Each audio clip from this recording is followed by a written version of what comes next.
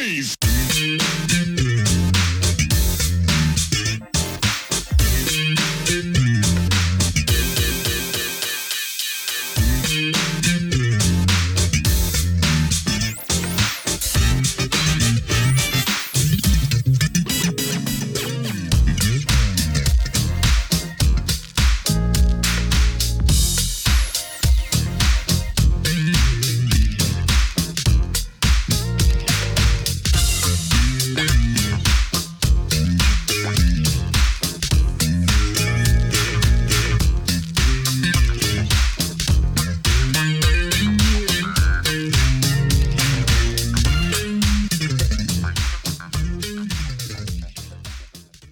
Hello and welcome to another edition of Truth and Rhythm.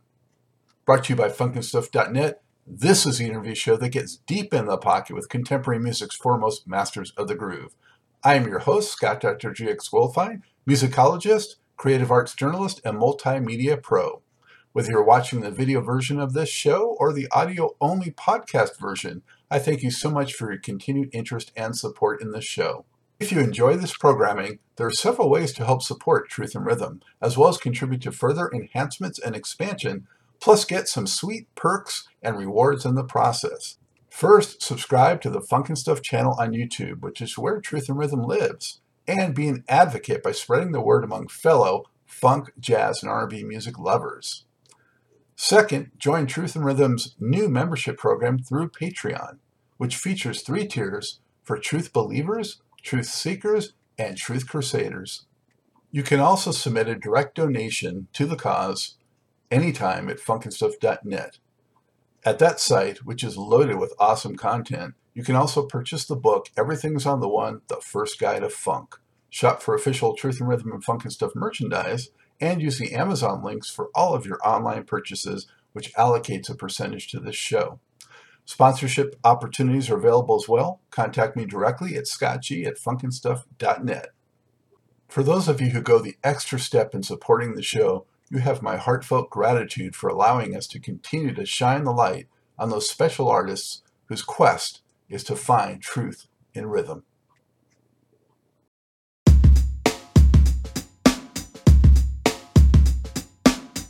Hey, before we get started with today's show, I just want to draw your attention to new merchandise. Funkin' Stuff and Truth and Rhythm designs are in, and they look pretty darn cool.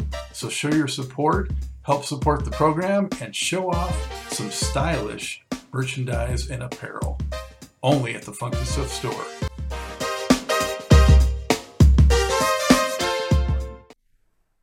I'm delighted to welcome to the Truth and Rhythm Mothership Grammy-winning producer and recording engineer David Rifkin, better known as David Z.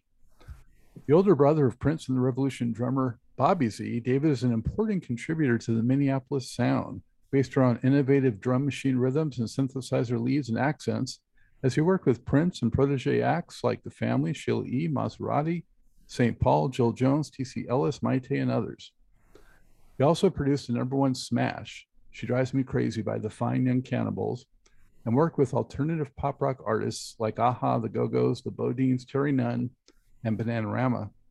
Later, he became steeped in the blues, collaborating with Kenny Wayne Shepherd, Johnny Lang, the Eric Gales Band, Buddy Guy, Etta James, John Mayall, Government Mule, and many others. That's an impressive range and spans so many recordings that I have owned and performers I have seen on stage. David, it's great to have you. How are you? I'm good, thanks. Where are you coming to us from today? Where am I? I'm in North Hollywood, California. Okay. Well, I'm from Los Angeles originally, now in North Carolina, but I miss it a bit out there. Yeah. Yeah, I lived in the South for a long time. I lived in Nashville for 14 or 15 years, I think. And I moved out here. My kids all moved out here, so I had to be with them. So how long about have you been out there now? Well, I've been here quite a while, about 11 years. Oh, all right. Yeah, I'm I left. older, I'm older than I look. Well, I'm such a fan of your work. I was a disc jockey throughout the 1980s, so in clubs. So I spun so many of your songs and the 12-inch versions in particular. So kept, the dance floors packed throughout the 80s, Yep. you know. I Um, like, I like to keep people moving. yeah, well, it definitely did. You had the right blend. Um, your background is so interesting in terms of, you and your brothers. What was it like growing up in that household, and how did all of you come to be artistic? I don't know how we got it. My mom's artistic. She did a lot of decorations, and she had a business for a long time of party decorations. And I guess that's where we got it. I don't think my dad he didn't have a speck of art in him. So either that or it just came naturally. But I was the first one to be a rebel and join a rock and roll band. And my brothers basically followed. My brother Steve, who is now a film editor, he was in a band with my brother Bobby, who's a drummer. So they were. We had a basement that was filled with bands, filled with loud amplifiers. And growing up in Minneapolis, right? Yes, Yeah. South Minneapolis. Yes. So were you any, I don't know the area really at all. What was your proximity like to the Peterson family, for example? Well, interesting enough, we're related. Um, my cousin Stuart, my first cousin, is married to Patty Peterson. So we're all one big conglomerate, and I was always on par with Ricky Peterson. We kind of grew up through the business together, and he's playing with Fleetwood Mac right now. He's grown up. He's a lot younger than me, but we always, I mean, Petersons were a very big part of, or they still are, a very big part of music in Minneapolis. Those must have made for some interesting family gatherings, I would think. People grabbing whatever they could to make some music. Yeah, well, there's a lot of us. I don't know. We don't usually get together everyone at once, but actually last night I just had dinner with two of the Petersons. So yeah, it's a big happy family. Wow. Um, so you said that you were in a band first, I think. What were you playing and what kind of music?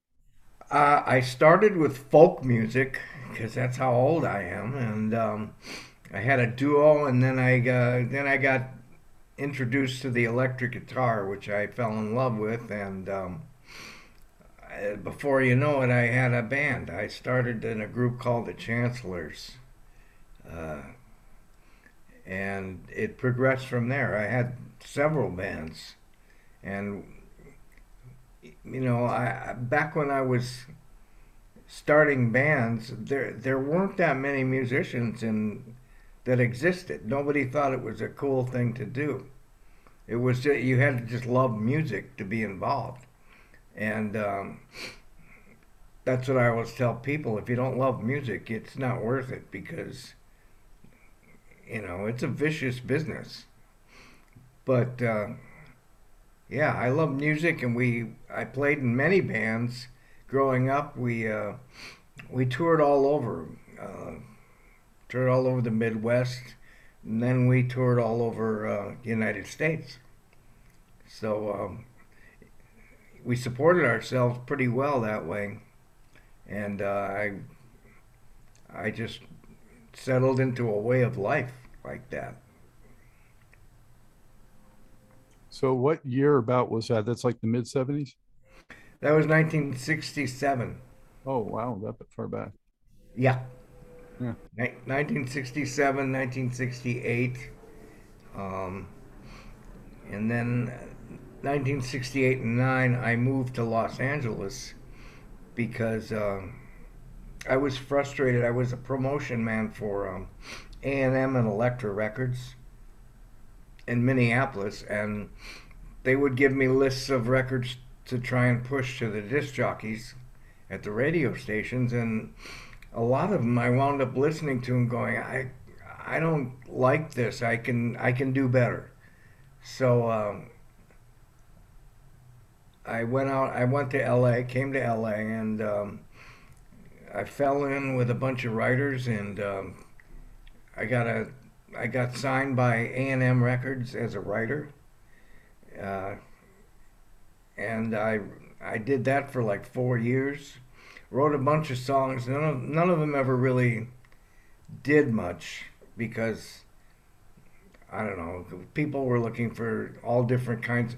There was a big difference between writers and people that were self-contained players, and I could just write songs for people that didn't write songs.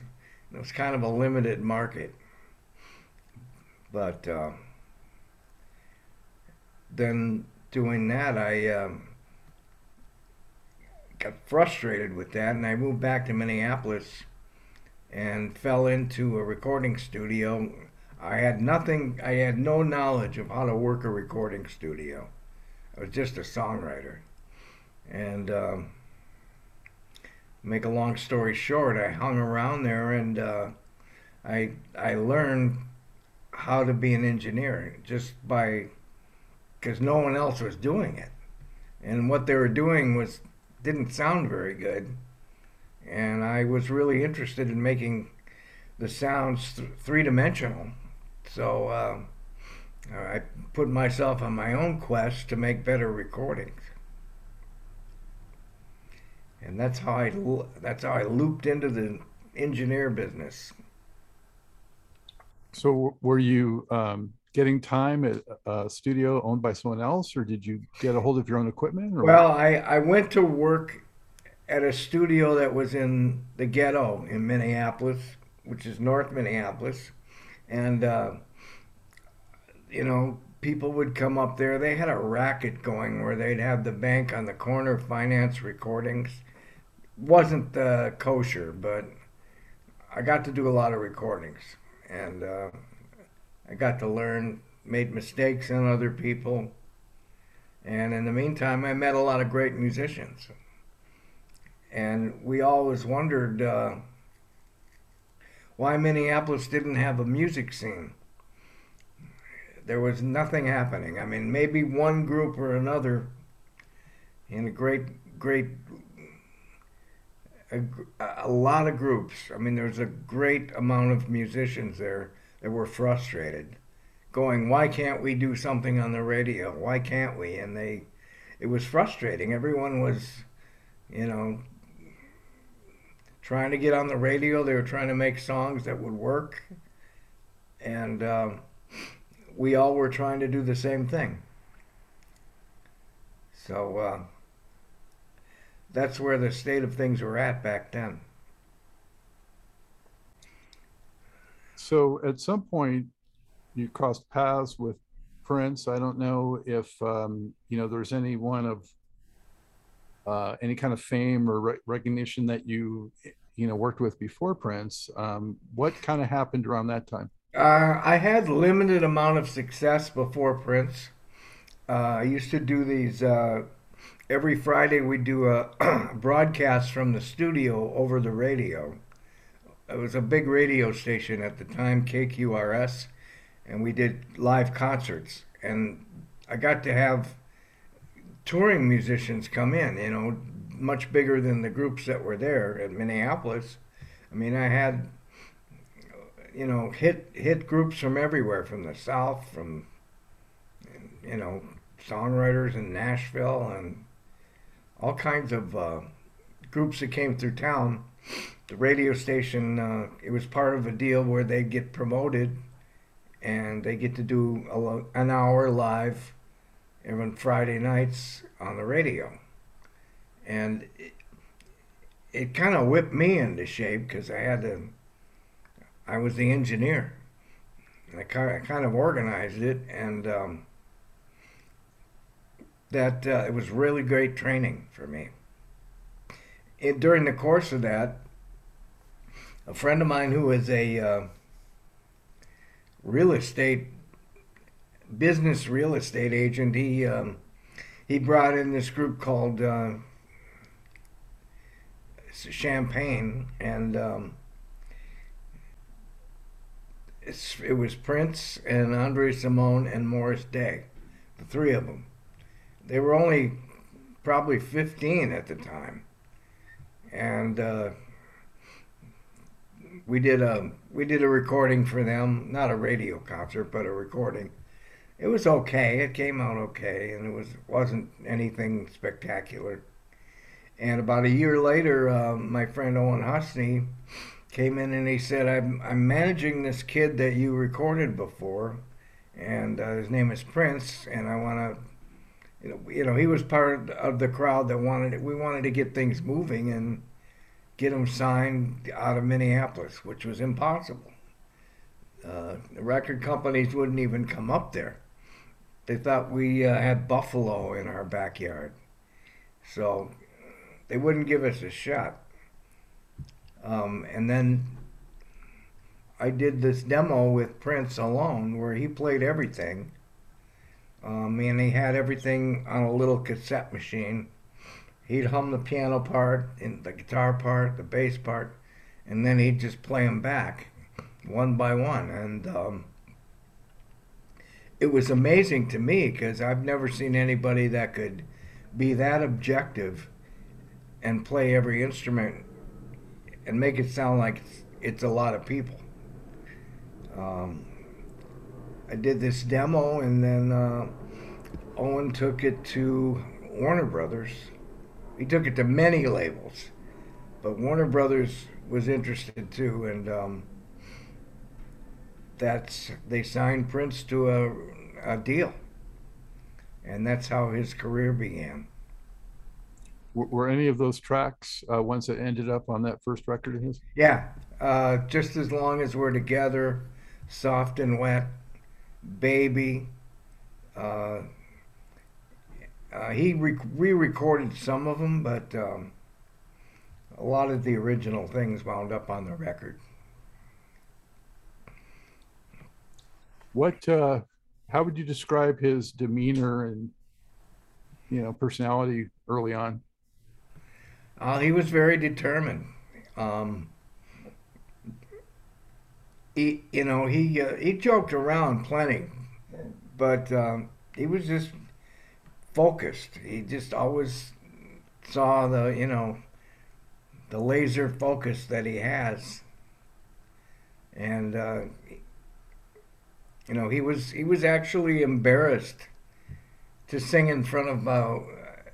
When I was doing a vocal track, my wife walked into the studio, and Prince goes, "Would you turn the lights off? I don't want her to see me singing." And I went, "Wow, that's pretty shy." He was very shy, which later on, I guess, kind of lost that. But he was very shy to begin with, and he wanted to prepare everything in the closet and wouldn't open the door till it was ready. So that was the way he worked, and he was very, very good at every instrument. And for being that young and not ever playing, there was no place in Minneapolis for black groups to play. There were really no clubs. There was no avenue that anybody could go and express themselves, and very, very little in the way of venues to play. So I was amazed at how good he was without having to play anywhere. But that's just inherent of what his talent is. Did he only sing falsetto, or did he do some? Because the record was all falsetto. Yeah, no. Well, he did a lot of things falsetto, but he had a really deep voice also. I think he thought the falsetto was his key to success, which it was. But later on, I guess he developed the confidence to sing lower. But yeah, come to think of it, it was a lot of falsetto. Well, yeah, I remember being surprised when I heard how well he could sing in other registers, on the second, third records, whenever it was. Yeah, Yeah. yeah, he had a four octave voice range. Was he like so confident in what he was doing, or did he solicit much feedback? Well, we I don't recall him being very stubborn about it, but he knew what he was doing, and just because we went yeah or no or I mean, yeah, of course we had to try things, and had to bounce off. He was a total amateur. We had to or I had to correct him a lot, but not that much. He knew what he was doing. And he made mistakes. He admitted it. He went, that was too much. He knows his first record was just way oversung, and he put way too many voices on it. And, he said it himself. But, it got him somewhere.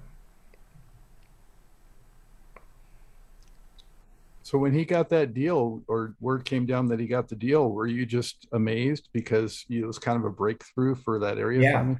Well, the year before he got signed, I just so happened to do a record called Funky Town, Okay. which got signed and went worldwide. It was a huge smash. It was in every country in the world, and we just did it from our little studio in Minneapolis. That was basically the first big hit out of there at that time, and I know Prince was jealous, and he was going, I want to do that. I don't. He was always driven by other people's success. I'll never forget when Madonna got a deal for $90 million. This was much later. He was stomping around the studio going, well, she got a deal for $60 million, and he was going, $60 million. I'm going to get a deal for $90 million. I mean, that's kind of what drives him, is the competition. Um, but anyway, getting back to the story. Could you tell early on back then also, David, that he was very interested in the engineering and recording process as well as the musical part of it? That he was? Yeah. It didn't seem like it. I mean, he didn't really seem like he cared about. I mean, because it sounded good, so he didn't give a shit about how to do that. I think later on he learned that he didn't need that many people around him if he could do it himself, which is his goal. He wanted to self-engineer and self-produce everything. And I was busy. I did other projects. How surprised were you when Funky Town hit it so big? I mean, how did that change your life? Yeah, yeah, that was a huge record, and no one expected it. It was really out of the clear blue sky. But I guess that's how things happen. Yeah. But how did that change your life personally in a musical standpoint? Well, it changed my career because people would start to come to me then, and I just realized the power of the media, how strong it was to have a song played over and over and over and over on radio stations. Just completely blew open everything. And there were a lot of people that were jumping on board to try and get that success. And it opened up Minneapolis completely. And, all these people that were behind the scenes, black and white, got a chance to deliver. They saw an avenue. They went, we can do that. And it opened a floodgates where Minneapolis just broke open. Some talented people flooded out of there. Jimmy and Terry and Jesse Johnson and all these, even the white guys, the Replacements. Replacements, yeah. Yeah, Replacements and Husker Du, and that was another side of Minneapolis. That was the other, genre that came out of that place. We had the dance, black cult music. I don't want to say it's all black, but it wasn't. Um, and then there's the white rebels, the punk people. Yeah. It all came to fruition at the same time. Yeah. Must have been quite a buzz in the air at that point. Yeah, and I want to say that the success of those songs like Funky Town, and then I mean, Prince wasn't a success right at first. His first album really didn't do anything, and they, luckily, record labels back then would give an artist 3 albums to develop. They invested in their artist. It wasn't like today where if they don't have a hit on the first single, they drop you. Yeah, it wasn't like that. Yeah, his first album wasn't that successful, and actually, the black audience didn't like it because it wasn't like Parliament or Funkadelic, or it wasn't the Ohio Players. He was doing something new and different, and it took a long time for even the black people to acknowledge that. Yeah, I bought that first album that year when I heard Soft and Wet. So I was there from the beginning, and I was actually at his first show he ever did in Los Angeles at the Roxy in '79. So I've been from early on, and yeah, I would say it was more like a Patrice Rushen or Jackson's kind of vibe to it at that time. Yeah, he was a good friend of Patrice Rushen. She was on the first record. But that kind of music was sort of on the edge. Um, Patrice only had one single that I know of. But, Prince was paving a new direction. And not everybody's going to jump on that right away. Familiarity is the key. And then, his second and third album was what did it for him, because he got funkier and funkier. And he developed his sound. What was your interaction relationship with him after the first record? It was a good relationship. He went to California and he did 2 albums by himself. And the third album was I Want to Be Your Lover, and I think that was, or maybe it was the second album, but it proved to him that he could do it. And then we drifted apart and did our own thing. I was busy, excuse me. And round about the time of Delirious, he called me up, and I kind of came back into the fold and did a little work on Delirious. And then the next album, he wanted me to record live. He was playing live at a club, and it was a show to benefit a Lois Holton. It was a dance instructor that helped him and the band do their choreography. So he did a benefit for them, and I recorded that. We called in the record plant truck, and that turned into a concert that made up the album Purple Rain, which nobody expected that. I mean, that was just it was the first time I was in the truck recording them. It was a new band, basically, with Wendy and Lisa and Mark Brown on bass. My brother was still playing drums, and Dr. Fink. How did your brother become involved, and did your brother's involvement help get you back into the fold? Or My brother actually worked for Owen Husney at his ad company and he was a runner. He went and did all the things and got printing and delivered things.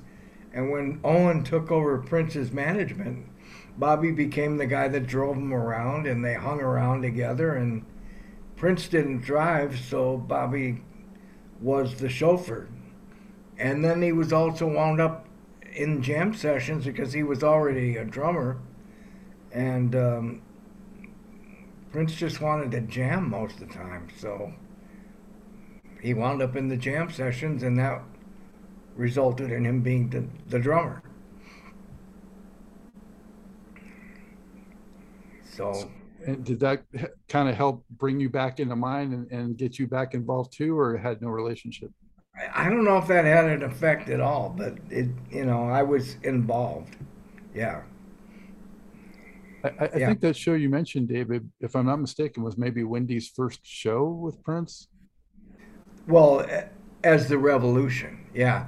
I mean, he had done a couple other gigs in North Minneapolis at a limited club, uh, and that was when they had Gail as the piano player, and Andre is the bass player, and Wendy wasn't there, and it was just like a showcase. Nobody recorded it or anything like that. Uh, But Brown Mark was on the show, and I think I remember him saying that Bobby was the one that picked him up at some point. yeah, So yeah, yeah, they were friends. I mean, Prince didn't have a lot of friends, and they hung. And the thing I have to excuse me, thing I have to keep thinking back about is how Prince made a very conscious effort to have a diversified band, white, black, women, men, all different religions. I mean, he made a conscious effort to be like that, and no one has really done that at the time since Sly and the Family Stone, and since Jimi Hendrix, and the black and white combination of people. It was either like a black group or a white group. You had to make a choice. But he made it. He made sure it was both. And his first concerts were amazing because they were half black and half white. He would, and that hadn't been done much. It hadn't been done much before. It was great to see the integration. mhm. As you were talking about the Purple Rain thing, which was no one saw that coming at that level. I was at the Rolling Stones show where he got booed off the stage, and Yeah, so I saw him from the first show on the West Coast and just rise up through all that adversity and get so big. And for me as a fan, it was such a thrill because I had never followed somebody that had done anything like that. And and then had the just, guts to get bottles thrown at him and still get back on the stage. yeah, Yeah, it was a social economic. I think everything and the music was great. It was great, and it bridged all the gaps. But I think he coordinated his social economic rise with the musical rise, and society kind of went along with him, and he broke a lot of rules. when you came back into the fold working with him, what about him had um, advanced or changed from your earlier working with him? Because he His had, his presence, his showmanship was completely different. He was confident. He was confident in what he was doing. His attitude was, you know, I want to say uppity, but that's how he changed. He grew confident in himself. It's hard enough to be a musician where you don't have confidence in yourself, but he totally got confidence in himself. did anything he do surprise you musically, or did you feel from like the get-go when you first saw him that he had that in him? I think he developed a system of licks and sounds that no one else had before, He did these horn licks on an Oberheim synthesizer and invented a way to do it that was very profound. Jimmy Jam and Terry Lewis copied every single one of them.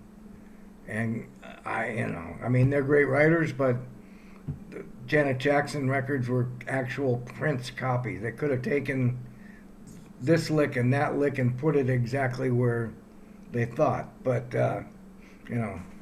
he didn't let that bother him. He developed a total style and a total way of playing licks that no one had done before. And these little endings that he had on his licks were very unique.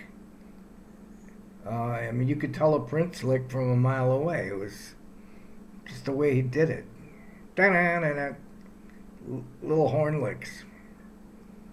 But they didn't turn out to be horn licks, they were synthesizer licks. When I heard what he was doing on songs like Delirious, right around that time with the synth parts replacing horns and Let's Pretend We're Married, and some of the ways they were used on those songs, I just thought were revolutionary. And at first I was worried that horns were being pushed aside in the early 80s, but he found a way to keep that same flavor in there but make it fresh. Yeah, he found a way to make it work in a funky way, which was it appealed to everybody. So what else were you doing in that camp? Once you came back in, what was your role? Well, for Prince or for other people? For Prince, and then you branched out into some of the other associated acts. Yeah. Well, I mean, after Purple Rain, that was a huge blowout. We started doing a lot of projects for his label, Paisley Park. He signed Maserati, which were a friend of his, and I was put in charge of that. He signed Jill Jones, which was a friend of his, and I was put in charge of that. He signed The Family with Paul Peterson and Susanna, and I was put in charge of that. He had me running. I mean, he called me to LA one day and he said, "Come on out for a couple days. I want to talk to you. I'm in the studio." And I went, "Okay." So I threw a couple shirts in the bag and I went out there, and the minute I got there, he goes, "We're going to do this group called Maserati. I'll be in this room. You can be in that room. You're going to be here for about 3 months." I went, 3 months? I only brought a shirt. I had to run out and buy all clothes, new clothes. But that's the way he ambushed you. He did the same thing in New York with Jill Jones's album. But yeah, I was running for him. In the meantime, I did other records like Fine Young Cannibals and Jesse Johnson, Netta Cherry.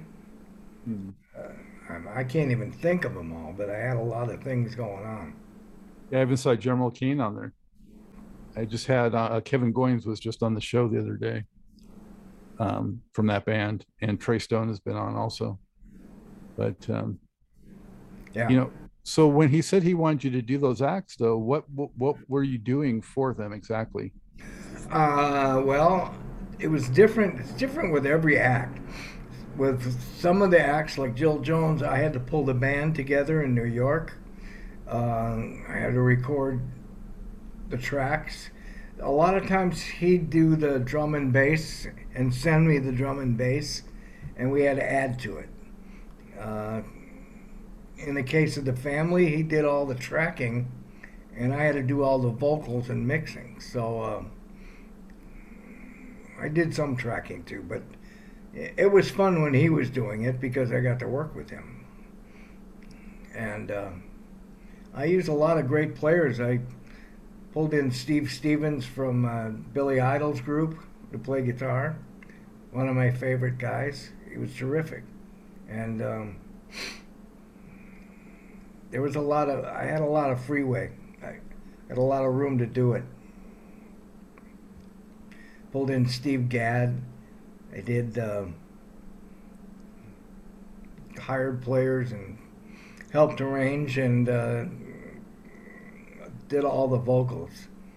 That was the hardest part because Prince would sing the vocal track and he'd want the vocalist, whoever it may be, to sing exactly what he was singing. And that's not easy because he's a seasoned singer. He's got a way of doing things that not everybody can do. And I had to punch in every other word with a lot of people. That was back when we had tape machines. You could punch them in. But yeah. So was this at Sunset Sound, or where was it mostly? It was wherever I was. In New York, we used Electric Lady Studio. Sunset Sound, we used in L.A. In Minneapolis, we used Prince's Warehouse. It was wherever it was. What do you think you learned from Prince in terms of music making or working in a studio? I mean, I'm sure it went both ways, but what would you say you picked up from him?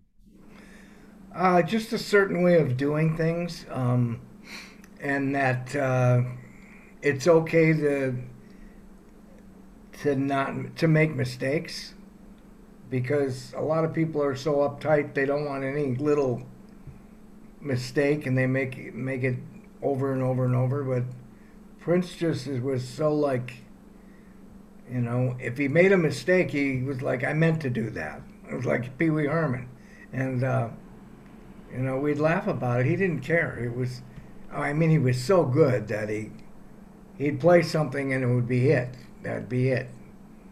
There wouldn't be any redos or fixing or punching in or anything.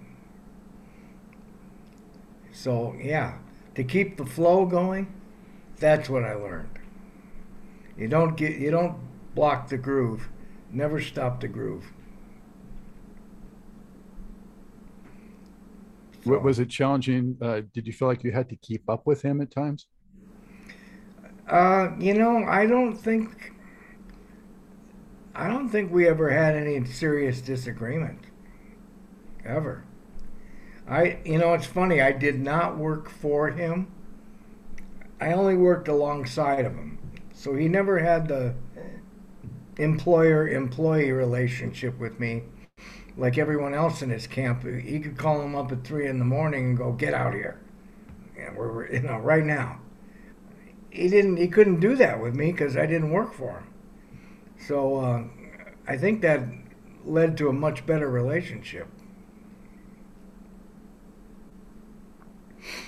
I've enjoyed hearing those some of the stories out of Sunset Sound about how he would be in different moods, and that would reflect in sort of how he approached a session and things like that. Did you see a lot of that too? Not so much the mood thing. I mean, he was very moody, but I don't know if I'd say it affected one way or another. It might have affected what songs he wrote, but he was very observant of everything. And I remember at Paisley Park, on the way to Paisley Park, there was a church, and they always had something profound on the board out in front of the church. And I drove by there one day, and it said, well done is better than well said, which was, I guess, an old quote. And we got to the studio, and I came up with this drum beat on my machine. I used an SP1200, and he was going out with Kim Basinger at the moment, and I was doing something in Studio B, and he walks in with Kim Basinger holding hands, and he goes, "What are you doing?" And I'd been dealing with enough, so I knew how to approach him, and I said, you're not gonna like it. It's just something I've been working on. He goes, "Let me hear it." So I played him the beat, had a drum bass and conga beat, and he went, give me a piece of paper." And he sat down and he wrote lyrics in 10 minutes at the most. Just sitting on the couch, he goes, "Give me a mic." And he went out there and he sang this song, "Well Done," which is something that I was, he had seen on the church board that day. And it was amazing to me how he could just flip something around and make a whole song out of a suggestion of a lyric. But it was a pretty funny day, and he told Kim Basinger, he goes, "We're going to be busy. Go make us some popcorn, Kim." She goes, "Okay." She went and made some popcorn and brought it back in. And I thought that was just a funny exchange. So that was around the time of the Batman soundtrack, like late 80s. Yeah, Yeah. yeah, So I think she had a credit on the Scandalous Sex Suite song. yeah, Remember? Yeah. yeah. I mean, beautiful girl. They were very tight at the time, and you could see why she was a movie star. She just had perfect measurements. Really beautiful. Nice person too. So you didn't see so much of that in Minneapolis, I'm guessing. Not before that, no. No, she had a southern accent too, which is. Was there a particular song or track that you worked on that you're especially happy with or proud of during your Paisley Park or Prince period? Oh, there's a few of them. Absolutely. Uh, Erotic City was one of my favorites because he used the organ pedals as the bass, the little, instead of a bass guitar. I thought that was cool as hell. We used to talk about using instruments in a very unconventional way. Uh, we used to joke about putting guitars underwater. What would that sound like? And he was very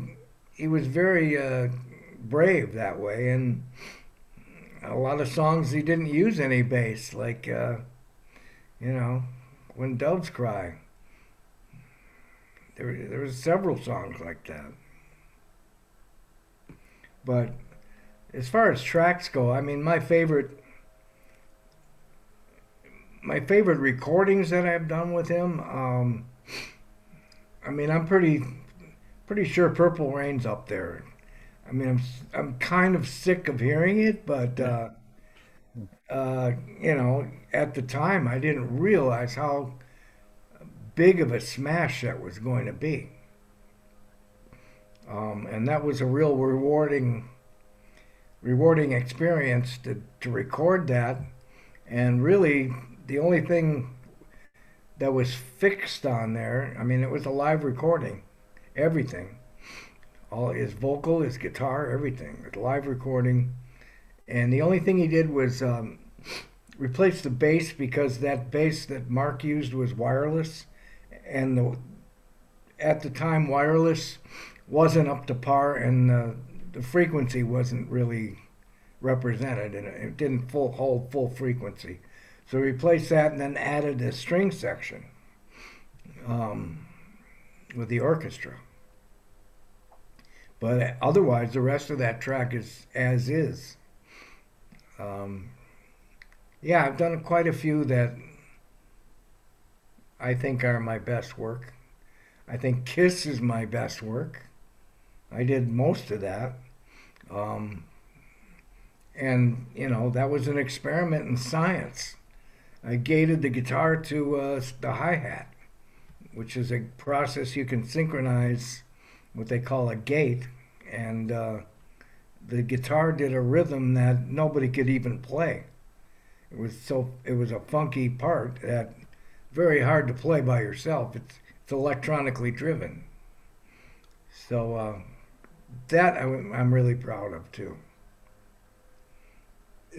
Now he took that back from Maserati, infamously, He right? gave us, yeah, he gave us a cassette. You can find it on I'm sure YouTube. He gave us a cassette with him just doing a straight acoustic guitar strum, and he was singing one verse. That was it. And it sounded like a folk song the way he gave it to us. It sounded like Stephen Stills or something. And we took it back and we went, what the hell are we going to do with that? And I started programming the LM1, the drum machine. And in order to fill out the rhythm, I did what he did. And then I went, nah, that's not funky. That's really, really straight ahead. So my co-engineer, we gated the hi-hat on the drum machine to the acoustic guitar, and it made this shimmering, completely funky rhythm that no one could do. And then I added a piano from a song that I always liked. It was a Bo Diddley song called "Say Man," and the piano was like it was like a little trickle of a piano in there. We put that in there, and then the guys from Maserati sang backup. The main guy from Maserati sang the lead, but it was an octave lower than what Prince sang. And then the guys in Maserati sang backup. I had them do a part from a Brenda Lee song called "Sweet Nothings," which was big when I was a kid. And they sang, eh. That was the background for her song. We just stole it. And it was only 3 notes, so who cared? But he took it. I went home that night. We were working on it all night. And I went back to the hotel and came back the next morning, and the tape was not in my room. And I went, where's the tape? And Coke, who was my engineer, he said, Prince came in and he took it. I went into Prince's studio and I said, what's going on? You took my tape. He goes, it's too good for you guys. I took it back. And by then, he had already put his voice, and he already put the Papa's Got a Brand New Bag guitar on it. This is exactly James Brown's beginning. And it was done. And then we mixed it. It was only 9 tracks. I had kick drum on one track, all the other drums on the other track. There was only snare and hat. And then I had a trigger track with a hi-hat that nobody even heard. It wasn't in the mix. And that was it. I mean, very, very, you could do it. You could have done it at your house. Yeah, it was radically sparse. Yeah. Sound. Yeah, the record company gave me a hard time about that. They thought it sounded like a demo. And I thought it was cool. Prince thought it was cool. The record company went, no, you really fucked it up. It's bad. You really fucked it up. We're not going to release that. And I was really heartbroken. And Prince said to them, you're going to take that because I'm not giving you another single. And sure enough, they took it, and it was so different that it caught everyone's ear. I mean, he's done a lot of things that were so different from what was happening at the time that it was a shock value. Yeah, that's why one of the main reasons I loved him. But in that every record, you never knew what to expect, and it would just be a quantum leap sometimes, and the changes and just keeping up with him, incredible.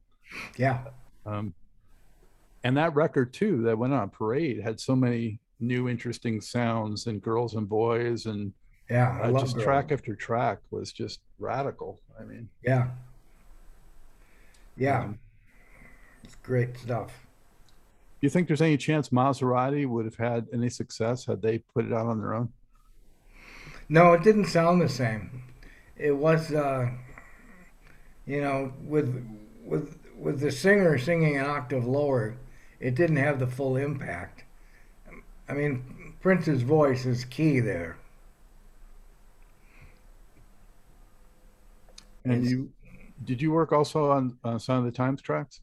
Because that title track also was just kind of continued that real sparse kind of feel, Yeah, you know. yeah, I didn't work on that. That was a turbulent time in there when you changed the band and everything, and Yeah, um, but you continued working on different projects even when that turbulence was kind of going on when you changed bands and things like that. yeah, yeah. I didn't. I never. I was still at Paisley Park. How was it for you when that finally actually opened and there was an actual Paisley Park? Yeah, I had an office upstairs for 5 years, and I had a lot of people coming in and out.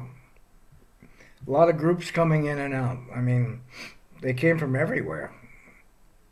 Had groups from Sweden, Norway. A lot of English groups came through. Australian artists.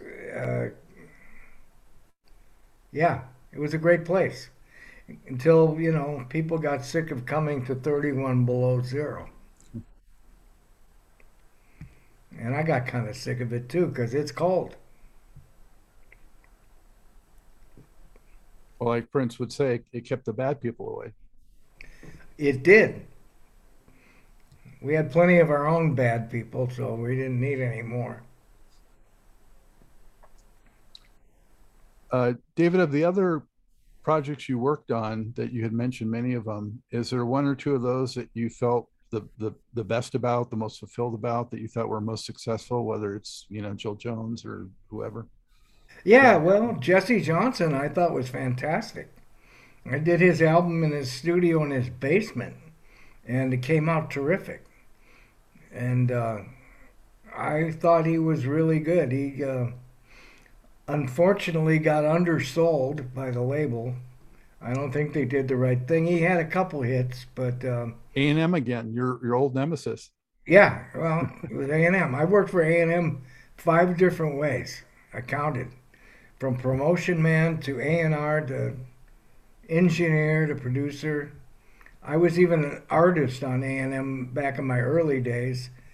I was in a band that got signed to A&M, so I guess I can count that too. But yeah, I've worked for them a lot. Um,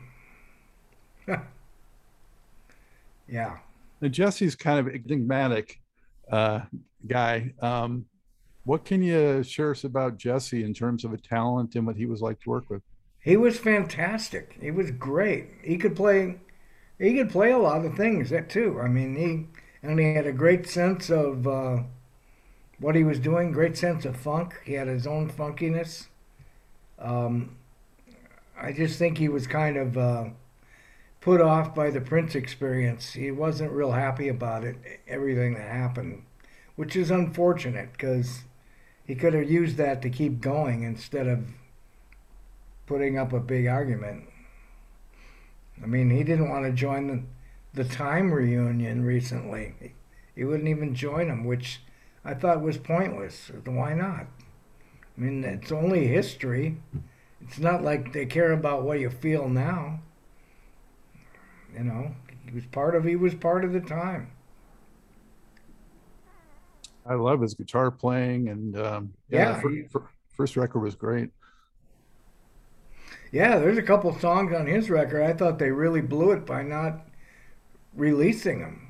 Um,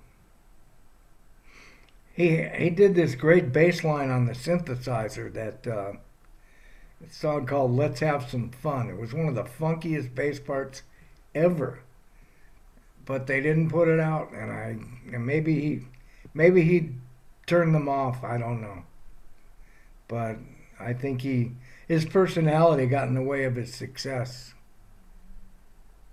which is unfortunate. Then there was that weird thing where he had the Shockadelica album, but then the track was actually put out by Prince on a B-side. I don't know what happened there. I don't know either. I wasn't involved in that album. There's much more to this great Truth and Rhythm interview. Just continue on to the next part of the episode. Also, be sure to subscribe to this channel. If you've already done so, please share it with friends. And become a member by joining Truth and Rhythm on Patreon or consider donating at funknstuff.net. Thank you very much.